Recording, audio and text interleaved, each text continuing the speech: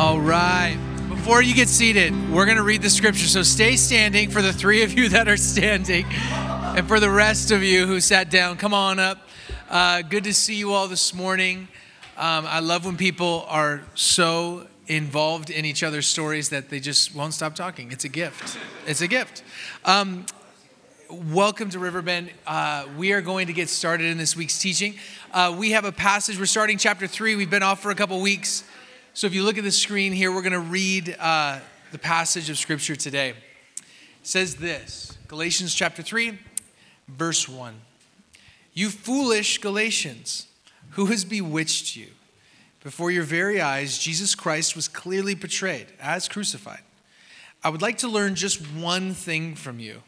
Did you receive the Spirit by the works of the law or by believing what you heard? Are you so foolish? After beginning by means of the Spirit, are you now trying to finish by means of the flesh? Have you experienced so much in vain, if it really was in vain? So again, I ask, does God give you the Spirit and work miracles among you by the works of the law, or by your believing what you heard? On that encouraging note, why don't you grab a seat? Always challenging to start a teaching moment on a really stern rebuke. So we're gonna work on that. In the New Testament narrative, if you're familiar at all with the Bible, there's an obscure figure that we know little about, but I really believe we can learn a lot from. And just to give context, there's only actually just a few sentences ever even written or recorded about this person in the scripture. And that person is a man named Demas. Now, Demas had at one time been one of Paul's fellow workers. That's Bible talk for like he was really in the club. Like he was with Matthew, Mark, Luke, and others, meaning he was in the inner circle of what Jesus was doing. He was a full-on Jesus follower preaching the gospel. He was all in. And there's also evidence that this man, Demas, was with Paul during his second imprisonment, which is just a further way of saying like he was so committed, he was literally willing to go to prison and to die for what he believed. But then all of a sudden, we don't know all the details of why, but something happened. All of a sudden, this man, Demas, abandons Paul and abandons the ministry, and he like leaves town. Like some of your friends did moving during COVID. One day they were here, and the next day they were not. Montana and Idaho is happy to receive them. Why are those the two places? Everyone's like, we're out, we're going to these places. Or Florida, that's the other one. Woo, lots of Florida. Tennessee, just not here. Just not in your neighborhood where they once were with deep relationships. Anyway, so this is what happened. This is all that's written about him. 2 Timothy 4:10, and check this out, this man Demas. For Demas, because he loved this world, has deserted me and has gone to Thessalonica. Now, it's implied that Demas didn't just merely leave Paul and his friendship and his connection, but that he actually abandoned him, like left him high and dry. Demas's bailing was not only spatial, but it was actually even more importantly spiritual. He left his faith. He packed up all of his belongings, and he left to Rome because he fell in love with, as the Bible says, fell in love with the world. Or in other words, he chose the value system of the world and what is prioritized in that space over the kingdom that he was preaching. So Demas, right here, says really clearly, loves the things of this life. And I don't know about you, but I can really relate with Demas. I feel close with Demas. I like good food and drink. Anybody else? Yes, thank you, Moses, thank you. I enjoy burritos. I enjoy adventures, and I'm just hoping you buy me one. That's why I'm asking. Yeah, I'm dropping that hint.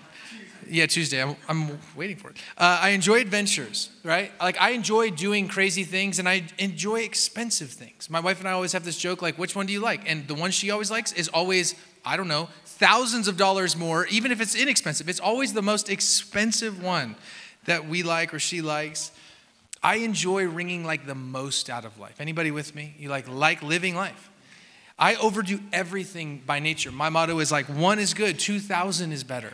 Like it's always better. Now there's no doubt in my mind that Paul is actually recalling this painful memory as he's writing to this Galatian church. You have to remember, he's writing this after the Demas had already left and been hurt personally.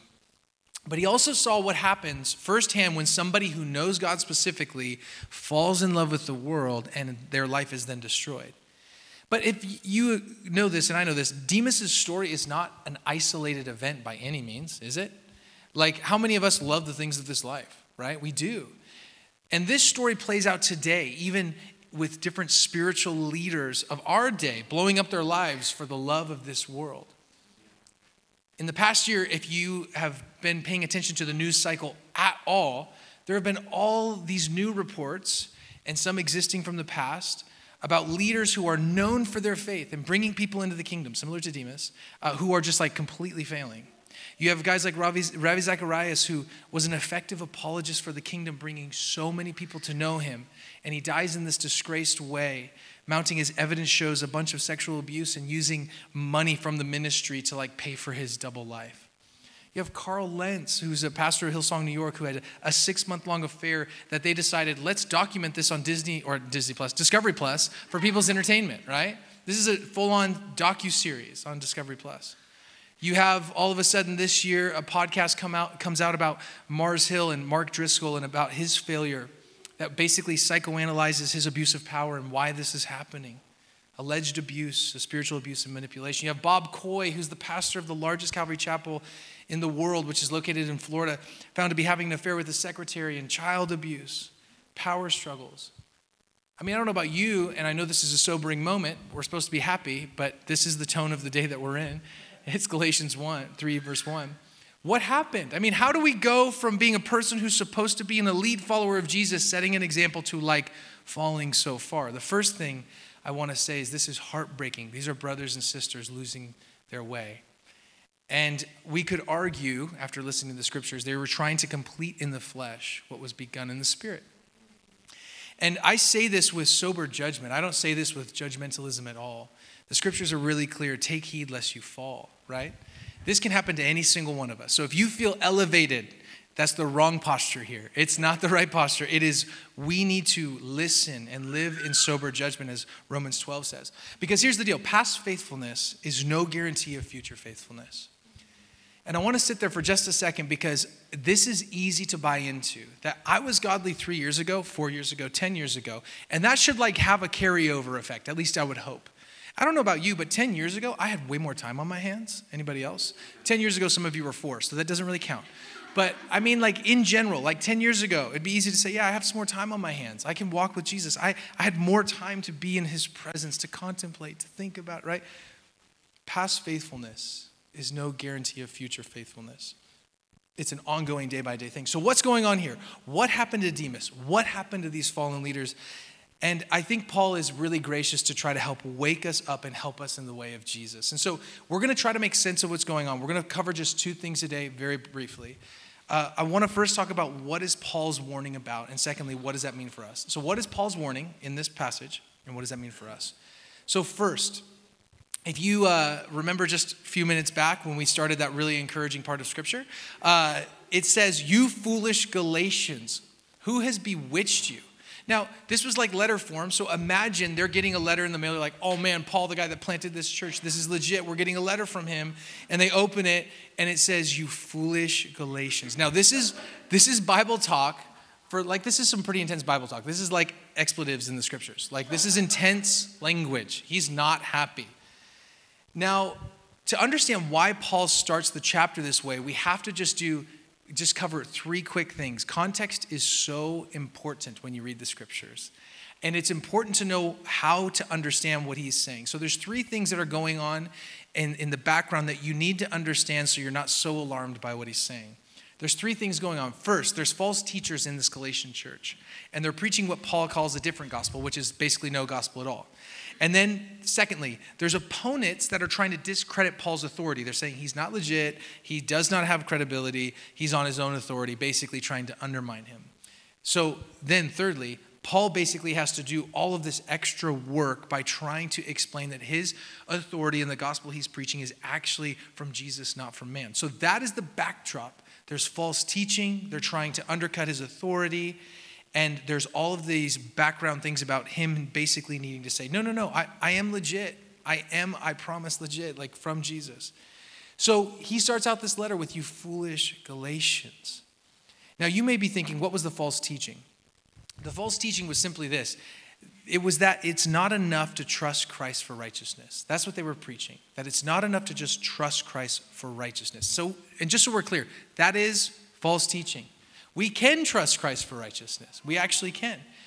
And the heresy that was going on and why he was so vigorous in his language was not so much related to how that Galatians or anyone else started their Christian life, but it was how they lived it out day in and day out. It's how they brought their faith to completion was the argument. The Galatians had begun to be sucked into this bad false teaching. And Paul is trying to say, listen, wake up. Your actions are contradicting what you say you believe. You say you believe Jesus, but you're living very contrary. Anybody else feel that sometimes? Like, I believe Jesus, but my life doesn't always line up with that, right? We try to do it in our own power, and he's trying to get their attention. Please listen. It's not in your own strength that you can complete your faith. You need the power of the Holy Spirit. So what happens really clearly right here is he asks a series, if you go back and read it, he's asking a series of rhetorical questions and giving us no answers. It's quite frustrating. But if you go a couple chapters forward, he actually gives you the answer to the rhetorical questions he's asking. In Galatians chapter 5, verse 5, he just says this. But we have the true hope that comes from being made right with God. And by the Spirit, we wait eagerly for this hope. And that last line, and we by the Spirit. And that was the tension point that so many people were arguing over. Is it by your works? Is it by the Spirit's work? And he gives the answer here in Galatians 5. And the point of this verse is that the only way to be truly righteous is to wait with the Holy Spirit. It's not by the flesh, it's by faith and not by works. Now, this isn't a whole teaching on faith and works, but we do have to mention a few things about this. The main point of this passage, but also the whole book, is him trying to teach that very thing. So Paul's trying to teach us how to live through the Spirit by faith rather than through the flesh by works. And what he does in this passage is helps the Galatians see why their actions are actually foolish. And you see verse 1, he says, "O foolish Galatians." And then if you didn't get the idea, verse 3, he says, "Are you so foolish?" Like the whole text, if you read that again, it's just so smug, isn't it? It's like, what are you thinking? Like, you are so ridiculous, right? He says, "Who has bewitched you?" I don't know if anyone said that to you recently, but I would take offense to that. Like, I would not be pumped about that.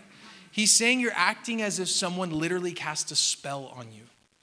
It's like Harry Potter all over the place. It's like you've been hypnotized. He says you're being essentially irrational, you're out of touch with reality, or even mentally drunk.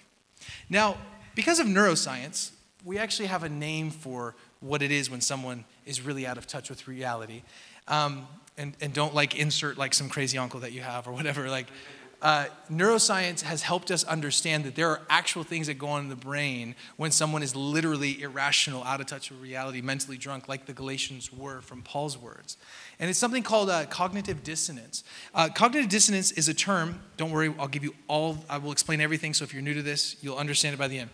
It's a term for the state of discomfort that you and I feel when two or more modes or ideas of thought contradict each other. Now, if you are like me, you go, neat. But what does that actually mean? So let me just give you a story to illustrate my point. There was a neuroscientist named Michael Gaznica in New York City. And he tells a story about one Saturday morning when he was going through his rounds and he met a hospital patient in his office. Now, he actually was going through his rounds in the hospital, and he comes by a room, and he knows he's supposed to meet this woman. And he knew that, all he knew from the chart was that the woman was completely healthy, but she did have a lesion on her brain. Now, other than the lesion, this woman was perfectly healthy, both physically and mentally. She had passed a battery of all of their cognitive tests with flying colors. They were like, she's legit, she's here, she's mentally stable. Now, when he entered the hospital room, she was sitting up in bed, drinking coffee, reading the New York Times. Normal Saturday morning. And after about 15 minutes of the standard diagnostic questions, Michael just asked her a simple question. He says, "So, where are you?" And looking straight at him in the eyes, she responds, "Doctor, I know you're not going to believe me because the other doctors don't, but I'm actually in my house in Freeport, Maine." And he was a little taken back, obviously, because he knew that they weren't in her house. And Michael followed up with her answer with, well, if you're in your house in Maine, he's such a nice guy. Like, I would have been like, hey, listen, you're crazy. I'm going to go. But no, he like literally says, hey, check this out. If you're in Maine, how do you explain the bank of elevators outside your door? And without hesitation, almost immediately she answers, doctor, you have no idea how much time and money it cost me to have those installed. And the thing is, she was absolutely serious. This is not a made-up story for laughter here. This was happening. She was making it up as she was going along, but completely believed what she was saying. Now, Michael believes that other than this lesion, this woman is no different than the rest of us, that she's honestly, in many ways, okay. And what we commonly call reason, he believes, is a story that we sometimes spin to resolve any cognitive dissonance in our own mind. Now, in this case, between her belief, it was her belief that she was at home and the physical reality of the bank of elevators. But what is it for you? And my point with sharing this story or even bringing up cognitive dissonance is simply just to say that we do this. Have you ever been the enemy of your own story? Probably not. What happens when you get fired? Who becomes the bad guy? Your boss, the system, the coworker, the person. It's really hard, unless you have a lot of self-awareness and humility, to sit there and go, I was really a part of that problem. I didn't pull my weight. I was pretty lazy. I was always late, and my boss just didn't like me, and I didn't like that, so that's why I got fired. Like, most of the time, that's not what happens. We have a hard time accepting that we sometimes are not always in the right. Now, that's just one example. But when you take this idea of cognitive dissonance and you apply it to faith and in the arena of faith and your ideas and beliefs, that's when you actually have something to worry about. Either you change your idea or belief or you change your way of living. But the point is, and Paul's making this really clear, you can't live in the contradiction. Your brain simply does not hold space for you to live in an alternate reality all the time. And when we can't comprehend or understand an idea that's just too big or different from what is known to us, we become out of touch with what's real. Paul saw this, and he is spending the majority of this book trying to basically tell the Galatians, this is what's real, and this is what is not. Simply put, you and I do not have the power within ourselves. Our faith cannot be completed in the flesh alone. Now, before we get on to what this means for us, I just want to highlight a very important verse of this passage. It's verse 3. And Paul just simply says, are you so foolish? After beginning by means of the Spirit, are you now trying to finish by means of the flesh? Now, if you were following along when I was reading this verse most likely stuck out to you in some ways because I think in many ways we resonate with this. Spirit and flesh, I get that. Like, what's going on there? And I want us to just consider this really carefully because it really actually has great impact on our future. Now, this warning, just so you know, in verse 3, is not directed to those who don't know Jesus. It's actually written for those of us who know Jesus, who are now in danger of trying to live this Christian life in a way that nullifies grace and leads to destruction. It's for us who know better, some might say. And the point of this verse is that we must go on in the Christian life, in the way of Jesus, in the same way that we started it. By faith, filled with the Spirit, relying on his absolute power and authority in our lives. The heresy was that basically they said, hey, you can know Jesus by faith, but that's not how you actually grow in your faith. It's by you taking your own power and your own authority and you make faith happen. You do it on your own. You carry the weight. One modern form of this heresy is God helps those who help themselves. Have you heard that before? And if you buy into that way as in advancing in the way of Jesus, you have put works where faith actually belongs in your life. And for you and I, people who know Jesus, faith is the only response to God's word which makes room for the Spirit to work. If you don't believe God exists, right, it's absolutely void in many ways. There's no power. And our only natural response to true faith is genuine work. But we're not gaining faith by our works, and order is really important there. It is out of the overflow of love for God that we step into good works fueled by faith in the Holy Spirit. The Galatians were being told to live by works, ultimately placing the power in themselves. So, with all that in mind, with all of that Paul is saying, what does this mean for us? What does this mean for you and me today? I just want to give you a few observations before we go. Demas, as we opened up with, he fell in love with the world and it ruined him, right? It ruined him, his relationships, and most importantly, his connection with God. And I honestly believe if we were to slow down just for a moment, this is a really important warning for us, especially for the time that we all exist in.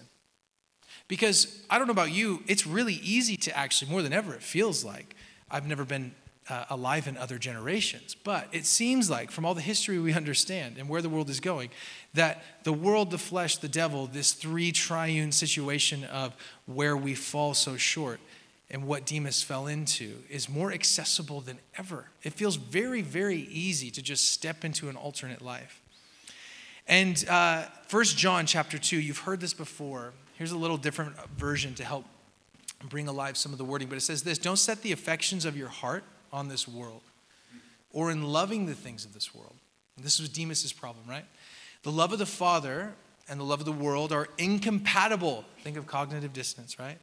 For all that the world can offer us, which is the gratification of our flesh, the allurement of the things of the world, and the obsession with status and importance.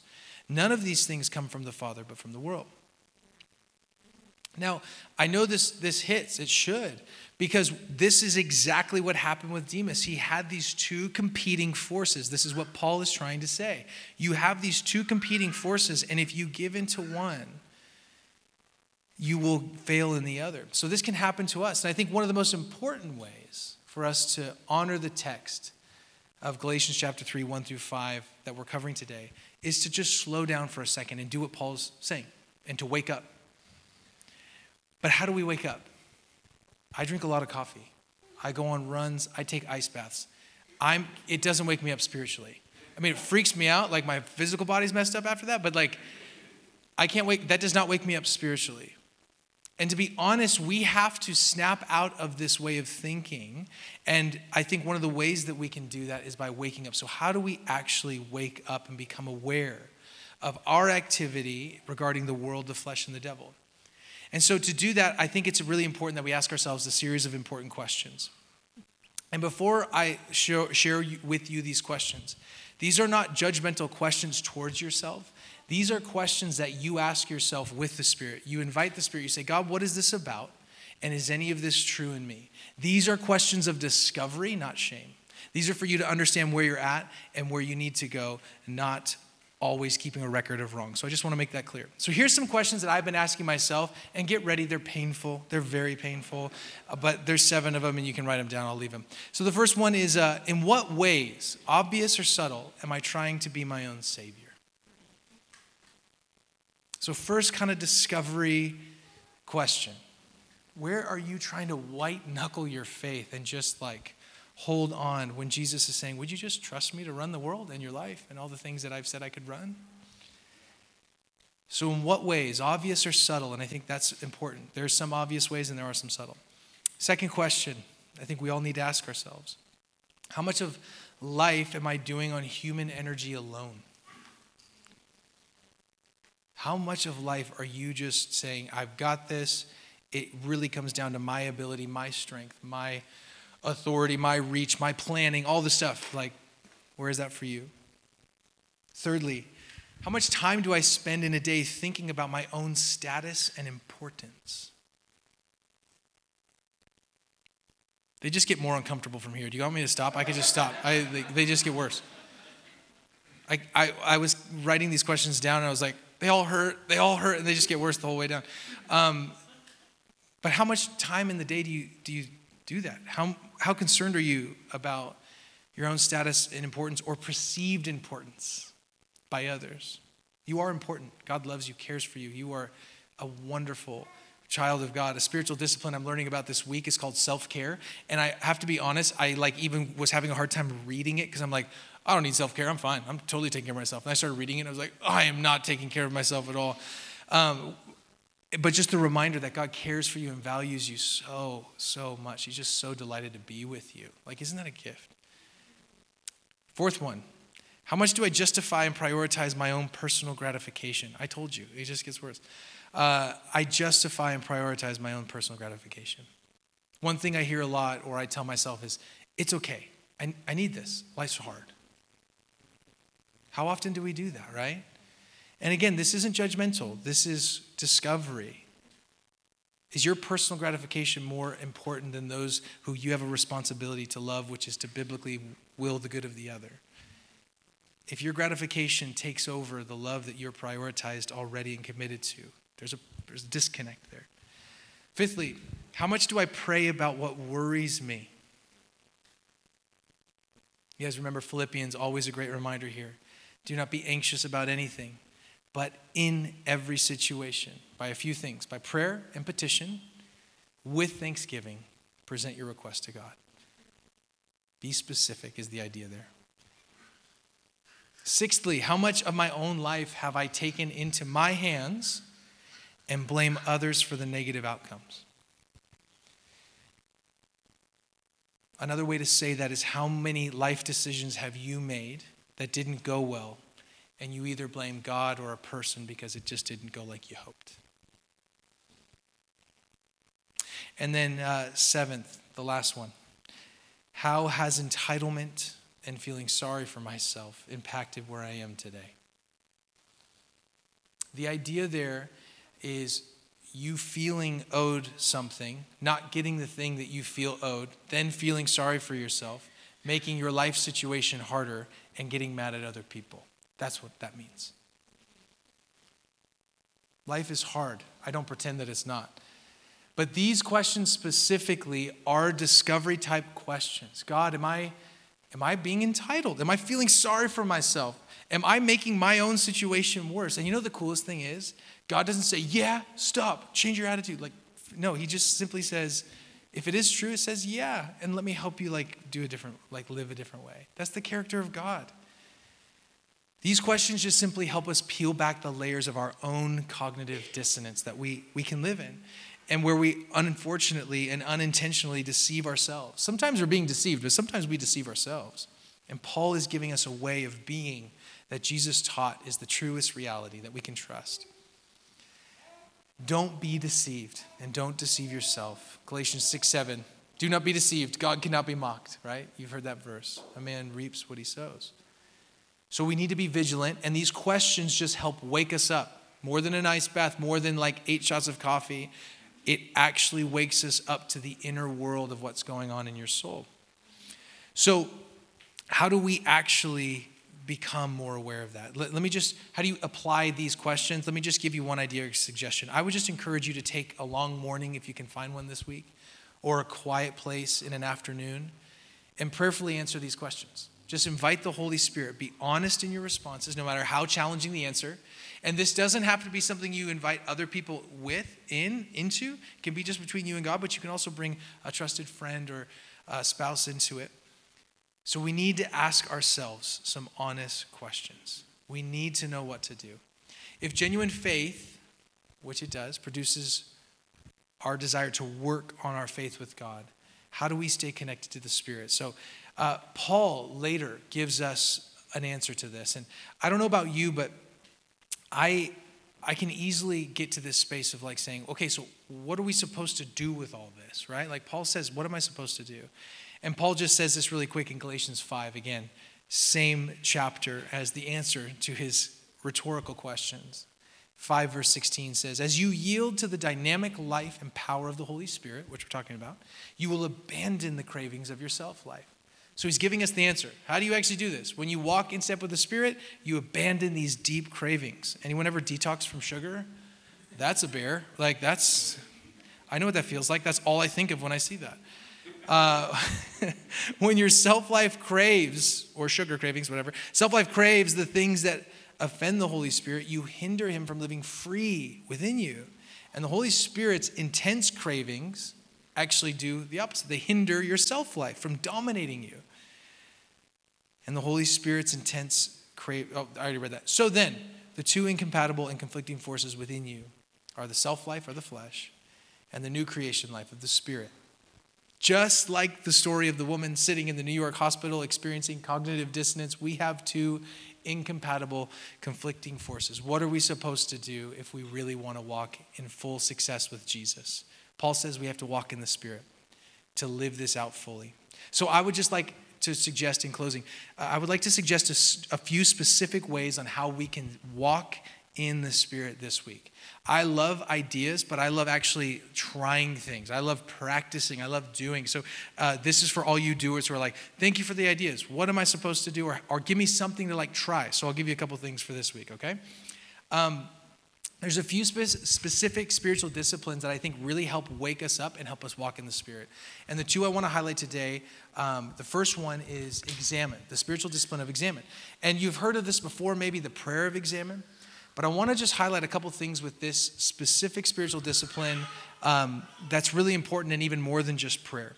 Because the desire of this discipline is to slow down and to notice both God and my God-given desires throughout the day. Now, I can admit, I have non-God-given desires throughout the day. Anybody else? Yeah, but I also have God desires too. I'm like, I want to do that more. I want to be more involved. And it's to slow down and find out and differentiate from each one. A good definition of the discipline of examine is a practice for discerning the voice and activity of God within the flow of the day.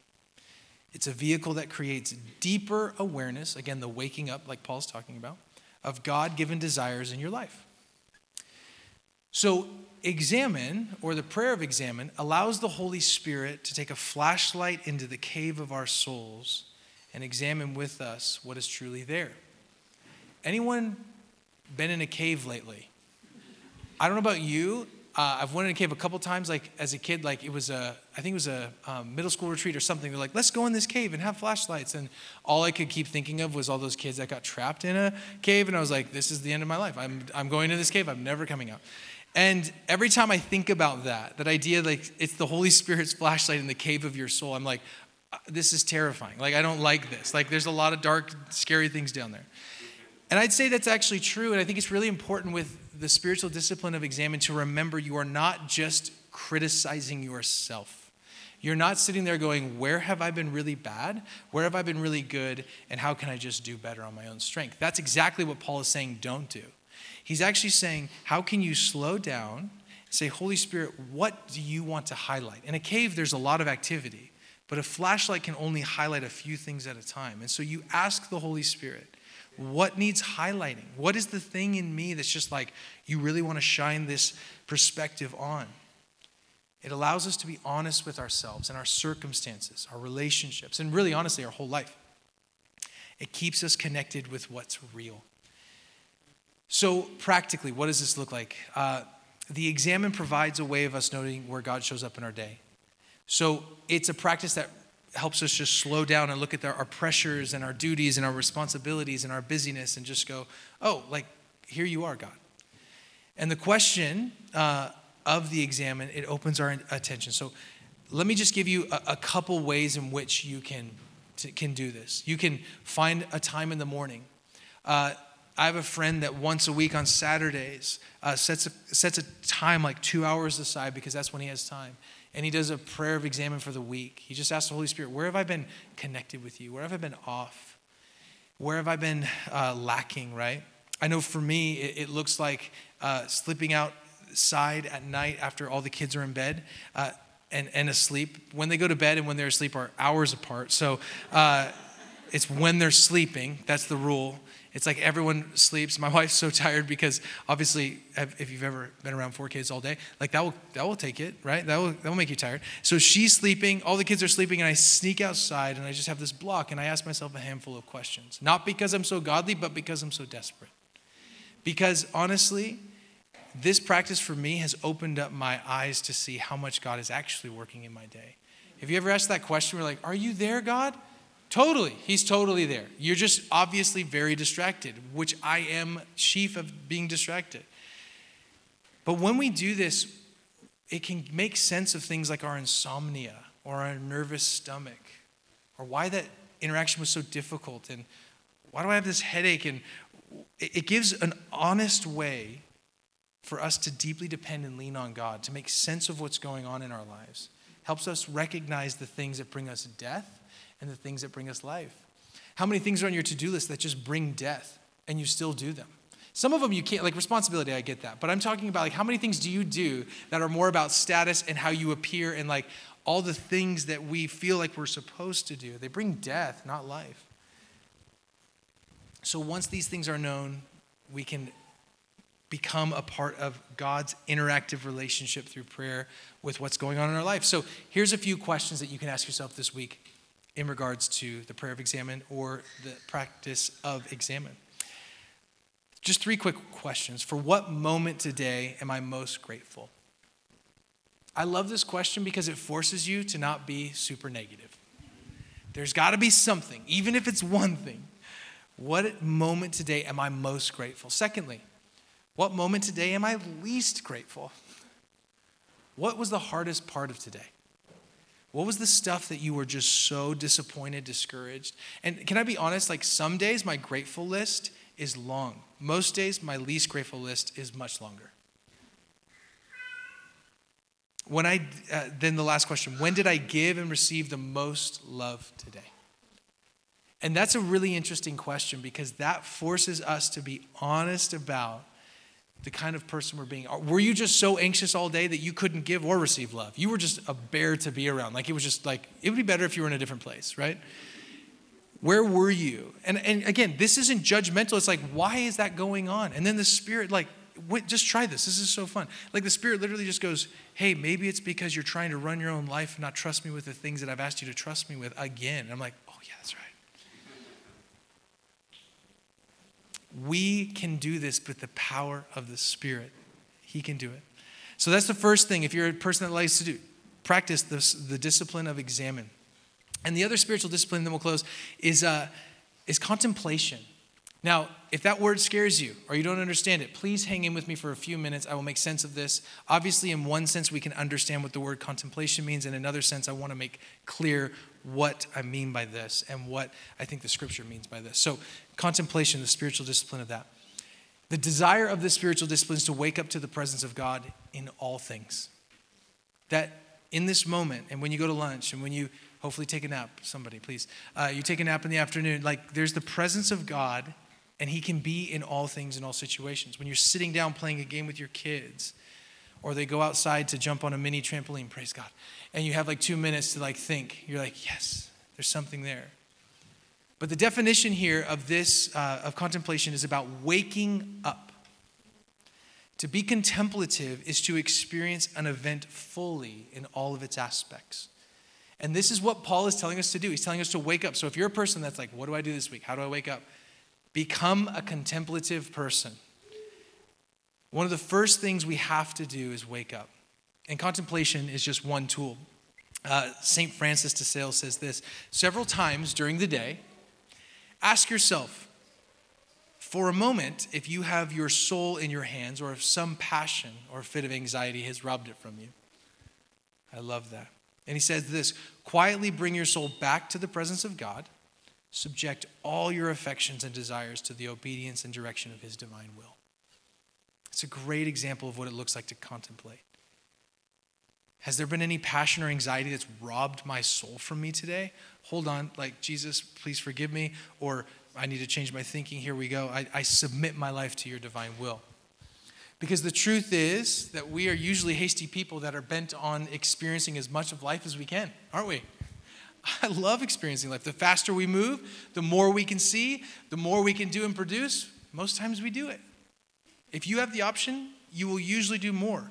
That's why like massive media companies or just companies in general, the really big tech companies understand that they don't have to give you vacation. They give you unlimited vacation knowing that you'll take almost none. You realize that? Is that crazy? We tend to think the more that we network, the more options will be ours. The more options, then we think the more living we can do. Anybody know what trap I'm talking about? This weird trap that we all get caught in? For many of us, if we're being honest, the notion of slowing down or saying no to an option feels almost repulsive. It feels like I can't even fathom that. So instead, what do? We usually crowd our schedules, we run late, we're frantic at the frenetic pace of life. We're being ran, we're not running. Simply put, I really do think contemplation has fallen on hard times. And I think if we can actually learn to grow in this, we might actually have some incredibly powerful insights with the Spirit. And if I'm being honest, before I move on to what this actually looks like, contemplation seems to be inefficient and too unproductive. Like, I have to slow down and take time and think. That does not sound productive. Like, I've got things to do, right? And so I just want to say that to say I understand that this feels jarring. But isn't that the way of Jesus? That in many ways, the way to life is often not exactly what it seems on the surface. The way of Jesus brings life, but it doesn't come in the same ways that the world says life comes. So I want to suggest some practical ways this week to bring this practice. Few ways. First, contemplate Jesus this week. Contemplate Jesus. What I would encourage you to do is intentionally place yourself in the presence of God. Find a sliver of time in the morning, the afternoon, the evening, whenever you can, and try to become quiet. And express to God your intention to rest. So just be like, I'm here. I'm thinking about you. You don't even have to have like a long to-do list. You can just sit. If you're like, no, I need something to do, you can take a contemplative walk with Jesus. Express your intention to be alone with God. Now, I know some of you are like, what? You can do this? Yes, you really can, and it's actually great. You can enjoy the process of moving your body and smelling the air, like junipers in the air. That's great. I lived in LA for a long time. Didn't smell so great there. Did not love that portion of the practice there. But you can take in the sights. You can appreciate God's handiwork inside of you, and outside you slow down and you contemplate Jesus. Secondly, you can contemplate people. Set aside time to really look into the eyes of those you love. God has given you people in your life that love you. Isn't that amazing? Like, people like actually like you, and they've decided to commit parts or their whole life to you. That's bizarre. I know some of you. Like, it's crazy to me. We love this. I'm saying this first. I understand the fact that anyone would care and commit their life. It's a gift, right? So we listen and we look into their eyes. We have a good meal with them and we appreciate them. An option with that is if you like to journal or write a note, write down what you think the Spirit's speaking, or just write down what you love about that person, what's mysterious to you about them. Even consider giving it to them, giving a note to them if that's what makes sense. And lastly, contemplate your experience. Another thing you can do this week is just literally pick an experience. It could be a meal, it could be a conversation, it could be putting your kids to bed, it could be at work, but commit yourself to remaining present to an experience. And just pay attention to any feelings that rise in you. And this is really fun and uncomfortable. I'll just be completely honest. Like, have you ever talked to somebody and you're having this conversation and it just starts bringing up all this stuff within you?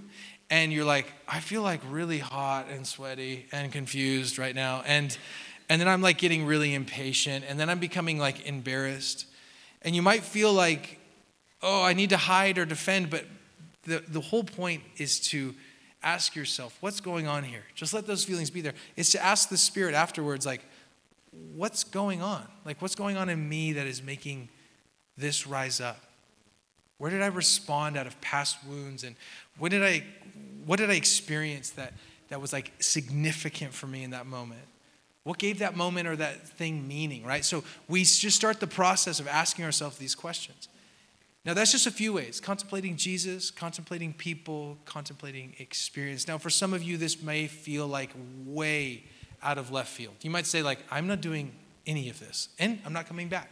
And that's okay. We love you anyway. We still want you to come back. But the point is, I can respect that this feels foreign to some. But I just want to challenge you with something. You wouldn't be sitting here right now unless you actually wanted to connect with God or his people in some greater way. Most people don't come to church for that. You can get this in so many other places. So I'm going to assume that you're here because in some way you want to connect with a person or with God in a greater way. So I want to give you courage. Encouragement is to give someone courage. Would you just try one of these things?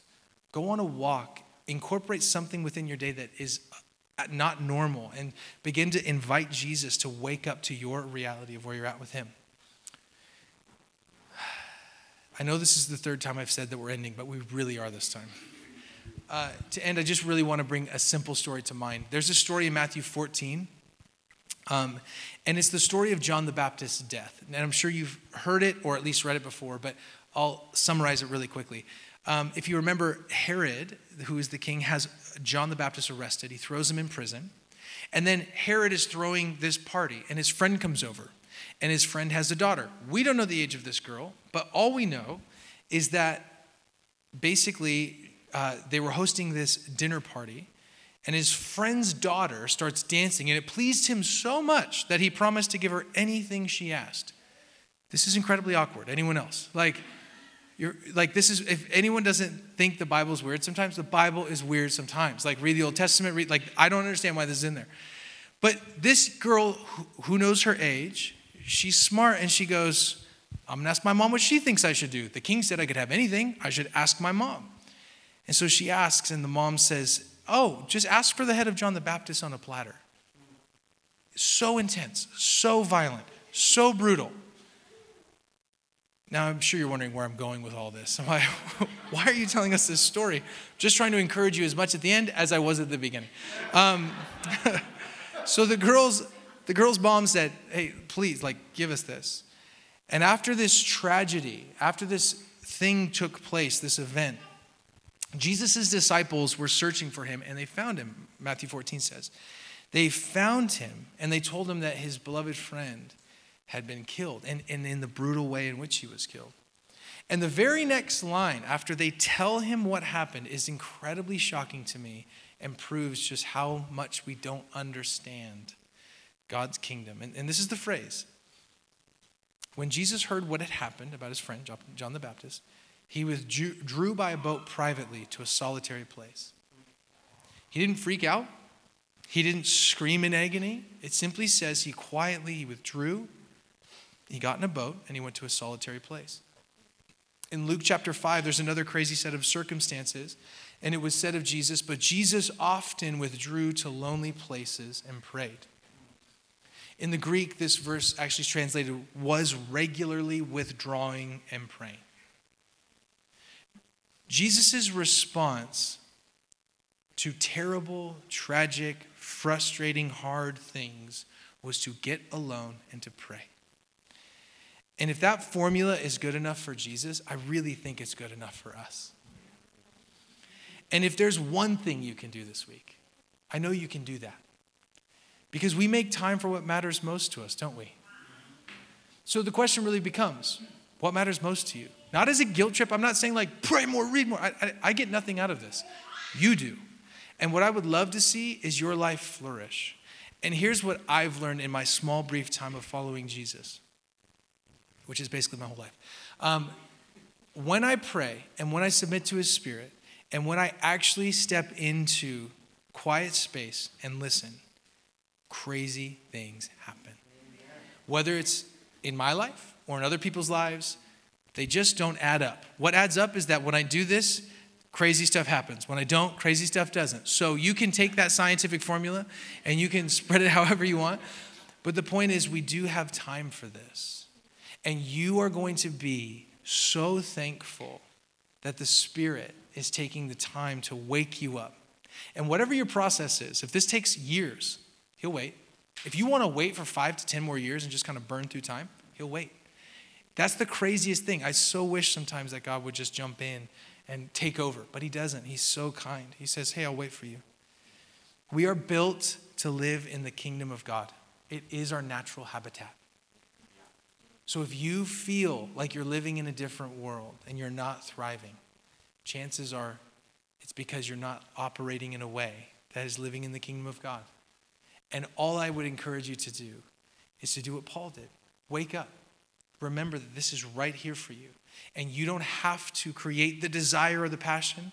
The fact that you have the desire to pray proves that God's Spirit's in you. The fact that you're sitting here in church proves that God's doing stuff in you. The fact that you desire or sense that there's a disconnect between you and God proves that his Spirit is active within you. So don't get hung up on the fact that you're not where you want to be yet. That's okay. This is a process. Start living the way you were designed and experience freedom. That's the message. That's what Paul wants to tell you today. So with that, let's stand and let's pray.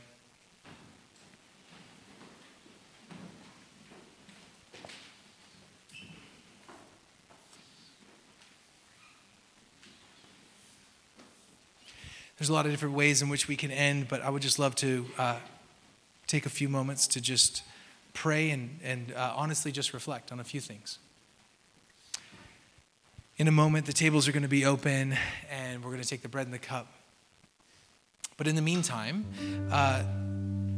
we just want to slow down and ask Spirit, what is it that you want to say to us, your church? Say to us collectively.